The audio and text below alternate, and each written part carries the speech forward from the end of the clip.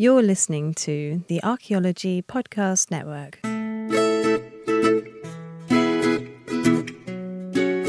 This is the recording of a paper presented at the 116th Annual Meetings of the American Anthropological Association in Washington, D.C. on December 1st, 2017. The session was entitled Podcasts and Anthropology, Exploring Approaches to Multimodal Research and Communications, and was organized and chaired by Nushin Sedegasami and Kyle Olson, both of the University of Pennsylvania. This paper was presented by Ryan Collins and Adam Gamwell of Brandeis University and was titled Crowdsourcing the Conversation on the Future of Podcasting, Public Engagement, and Exercising the Anthropological Toolkit. We're going to begin our presentation today. It's called Crowdsourcing the Conversation on the Future of Podcasting, Public Engagement, and Exercising the Anthropological Toolkit. All right.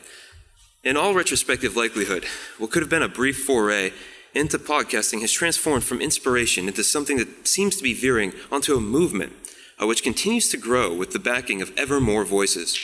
After 4 years, it's compelling to us that the podcast This Anthro Life is still here. Not only because we're the ones who've kept it going, but because we've found that there is some real life, some vitality we've come to see in the expression of anthropological thinking and doing. There's a hunger, an emphatic head nodding when you hear an idea that resonates to your bones, even if you don't know exactly why. The question for us, though, isn't why did we start, but how is our professional experiment still going?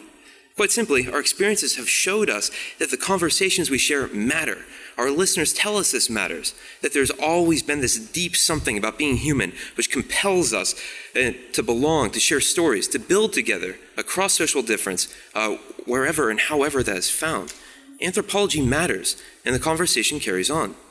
Today, we'd like to explore some of the past, present, and future perspectives of the This Anthro Life project through 3 different themes: anthropology as a conversation, the contemporary need for generalists, and why we see podcasting as a means for public engagement, but not an end in and of itself. Ultimately, we align our future outlook with the charge led by AAA President Elise Waterston in the 2016 Public Archaeology Panel, or Anthropology Panel rather, sorry about that anthropology has much to say, but it struggles to get out beyond its boundaries. We can do better. We need to coordinate a collaborative message to reach wider audiences. You know, we were speaking last night, reflecting on AAA, anthropology, and where we want to go. And what we've come to find is that what really matters to us, and we've seen it echoed in sentiments from colleagues, from listeners, from fans, is that anthropology just gets done. That people do it. Sure, there is some frustration out there over what public anthropology is, what it should be, what it shouldn't be. And there's frustration over how and who the audiences of anthropology are, right? And there's questions about the need to offer as deep of professional development as we do with theory as students. Now, we used to talk about TAL as a professional experiment. Now today we feel a bit different. Now it's something that verges on an experimental profession. That is, we've been part of and watched podcasting as a medium and format take off in popularity and power across the world. But the experimental part to us has to do with the fact that our work with TAL has come to matter because of change. And that change we're referring to is of these recent multimodal shifts in practicing anthropology. Now, our emphasis here is actually not on anthropology, but on the changing of practice. Let's start with a few numbers. So 1 year ago today, TAL was a predominant anthropological podcast that boasted, to us, we thought was great, 2,000 subscribers. Now, for an anthropological podcast, let alone a self-funded graduate student project, that wasn't bad. Now, in the fall of 2016, we decided to make a few changes to our format. For one, we picked up on trends in podcasting about the emerging golden time frame for episodes, this to do with commuting times. And we realized that, as a result, 25 minutes is about an average listening session that people will hang on for. And so we cut our episodes from 45 minutes to 25. Around this time, we also started talking to the AAA about forming a network of anthropological podcasts.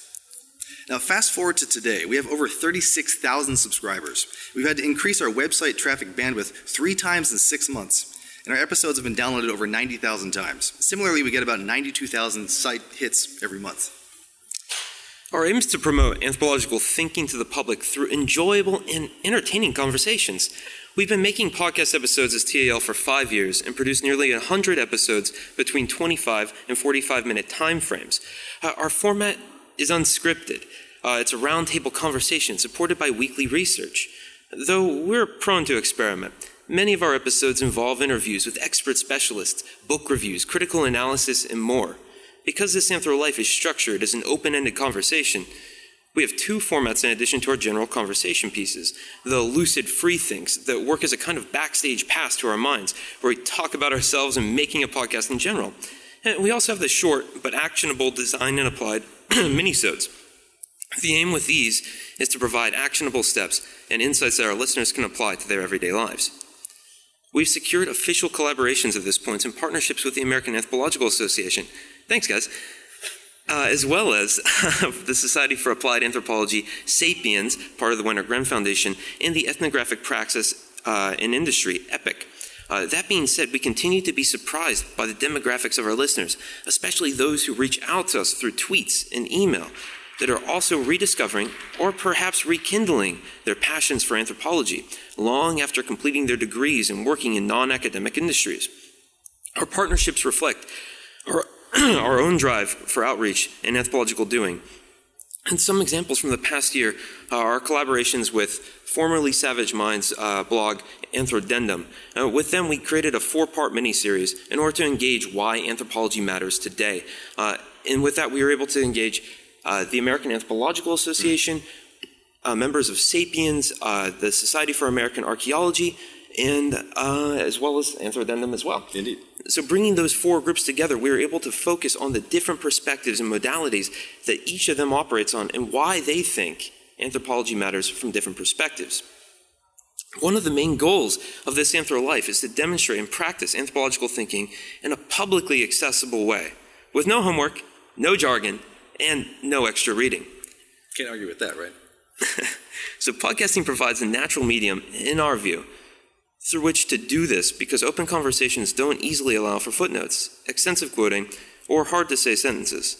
It sounds simple, but as many academic anthropologists know, trying to explain Bourdieu's habitus or Marx's labor theory of value in conversation without confusing your students is a difficult skill. However, this Anthro Life is intended to explain anthropological theory, right, and it's really not intended to highlight anthropologists and their work. Rather, we're using podcasting to break down anthropological research into easily digestible formats that promote holistic thinking. In other words, what matters to us is having a conversation. In relation, we see this Anthro Life as somewhere between academia, design anthropology, public anthropology, and entertainment. Since podcasting is not yet really a fully accepted academic format like a peer-reviewed journal or a thesis, it sort of hovers on the fringes of the academy. In its roots, podcasting is a form of alternative democratic radio production for many in the entertainment, news, informally learn something new camp. This is couched between what we saw as new forms and an opportunity to raise public consciousness about anthropology. Back in 2013, podcasts were still a relatively new medium, especially for anthropology, and the applied anthropological communities like the National Association of Practicing Anthropology, or NAPA, and EPIC, they hadn't really gained traction yet in the anthropological worlds, and we're really glad to see that's changing. Podcasting is perhaps a great medium for sharing knowledge that follows on the heels of classic radio and moves forward with more audiobook consumption by the general public and the need to stop privileging the visual for information consumption. Recognizing that many people struggle with reading, this last point is particularly important to us. You know, one of the things that we find inspirational that actually came from our first Design and Applied minisode, which again, our itself is sort of an experiment providing bite-sized content, about 5 minutes, with 1 or 2 actionable steps you can take for your everyday lives, you know, where ethnography happens. So one of our inspirations came from our friend and guest and corporate anthropologist Andy Simon, and she told us neuroscience and just plain being human reveals that our brains hate change. They just don't like it. You know, but that's part of life as we understand it. And so but change is this pivot upon which we adapt or evolve. And if we don't, as a basic component of evolution, we perish. So to help our lowly lizard brains deal with the complexity of an infinite chasm of change before us, Andy suggested that rather than going with the default thought or speech pattern, no, but when confronted with a new idea, switch it and just say yes and. And this simple 2-word transformation isn't simply a verbal switch, but it's a switchboard upon which we can train our perception. That anxious breath that we say when I say, I'm not sure I can, into I can and I'm not sure what comes next. And sometimes that's enough. So in 2016, at AAA's at the annual meeting in Minneapolis last year, we were struck by Alex Golub, who was one of the main people that began Anthrodendum, his remarks on anthropology's need for generalists, in a good way. Now, he spoke this is for the Wenner-Gren 75th anniversary panel, and he said simply that we need to speak against the idea of having over-specialization of our research and our work in terms that he believes each of us really should be able to pull out any Anth 101 phrase or idea at any point. And whenever we talk to other publics in different groups, simply anything you get from Anth 101, you can put out to the public and open some ideas. Similarly, we're really drawn inspiration from Laura Nader on the need again for generalists. And so she says that we cannot forget the idea that American anthropologists are American, or if we're Pakistani, we're Pakistani. You're influenced by the culture you grew up in, right? No matter how objective we try to be, we must never forget the fact that we see with our own eyes. And that's what's happening with too much specialization. The one field that needs generalists is the one that studies the human condition. Now, these two ideas are guiding principles not only with this Anthro-Life, but also our lives as anthropologists. Podcasting has given us a medium and a means through which to be generalists, to have to learn to speak a lot across a number of registers, a number of fields of inquiry, and tones of conversation. It's fun, but it's deep work, especially because our show is unscripted. Now, for us, making podcasts is kind of the opposite of having a research specialization or a particular knowledge expertise. It is rather an invitation to speak, and to speak well about multiple things. The joy comes from seeing the connections that we make across conversations. With the recent surge in visibility that this Anthro-Life has seen, we now have the ability to engage with broader publics in meaningful ways, like curating a series of episodes on diversity and inclusion in the Academy and beyond. Here, our inspiration comes from anthropologist Ruth Benedict's claim that anthropology's job is to make the world safe for human difference. In a world where inequalities, power differentials, and endemic privilege continue to impact the fabric of university communities, we aim to address concerns surrounding the LGBTQ equality on campuses, cross-cultural diversity, religious pluralism, and race and ethnicity in the contemporary U.S. head-on, using 21st century social technologies to reach the widest audiences possible. But we're also trying to make TAL sustainable at this point. In this way, we recognize that the public can also mean public funding. Recently, we've started a crowdfunding campaign through a platform called Patreon, where people can give small amounts of money each month, which on the one hand helps us work towards our goals of sustainability. On the other hand, this campaign helps us engage with our audiences in a fuller capacity. This isn't a pitch, I swear. So much of this recognition is that podcasting is a legitimate media source that people are effectively and actively engaged in. Patreon helps us as a means for this coming to age in anthropology in the podcast sphere. And we think about this in three different ways. One, given podcasting's massive popularity amongst multiple audiences, there's ample room for social science and anthropology-focused media. Two, there appears, at least to us, that there's a growing hunger for anthropology to provide actionable insight into our contemporary world, and not just to reflect it. And finally, three, the rise of crowdfunding as a way to directly support artists and makers. What this tells us is that it's time to see some anthropologists as makers rather than just scholars.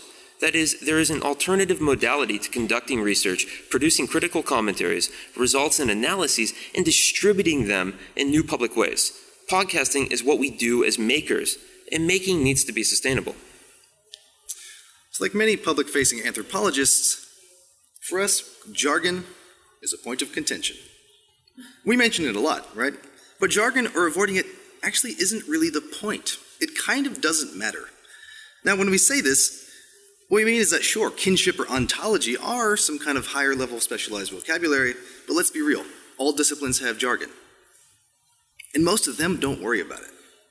If we podcast, if we engage in what we can call multimodal research, which on the one level is just another way of saying not writing purely academic ethnography, and if and when we have podcasted as this Anthro-Life, what we see is that people have this hunger to be reminded of the same awe that we felt when we first learned about that crazy discipline that somehow studies everything human.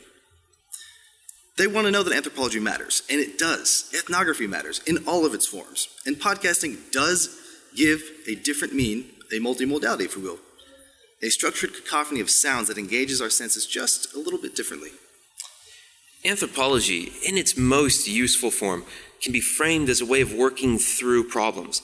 In this statement, we're not alluding to human exceptionalism, but we are recognizing, as Esther Bothrop contested Malthus's claim that competition would inevitably give way to the dissolution of culture, resulting from increasing conflict over dwindling resources, leading to what Thomas Hobbes characterizes as nasty, brutish, short lives. We're not saying that. We're saying that culture will always help us work through the most pressing issues of the human condition. We agree with Bothrop that the concerns of natural selection were broken because of cultural ingenuity.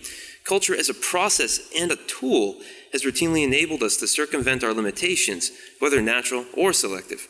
Problem solving is at the heart of what it means to be human, and our capacity for symbolic logic is not just what makes us human, but it's to define and to solve problems. Culture has served as much as a change and an enabler as it has as a limitation at times, and this we're all aware of, unless, of course, one isn't an anthropologist or an academic. So this, we'd say, is one of our largest reflections of what we try to share through podcasting in our current incarnation. This Anthro-Life isn't multimodal research. It's a multimodal delivery service. What we care about here is use. We believe anthropology is useful when it does, when it makes, when it produces, and especially when it shares. Thank you.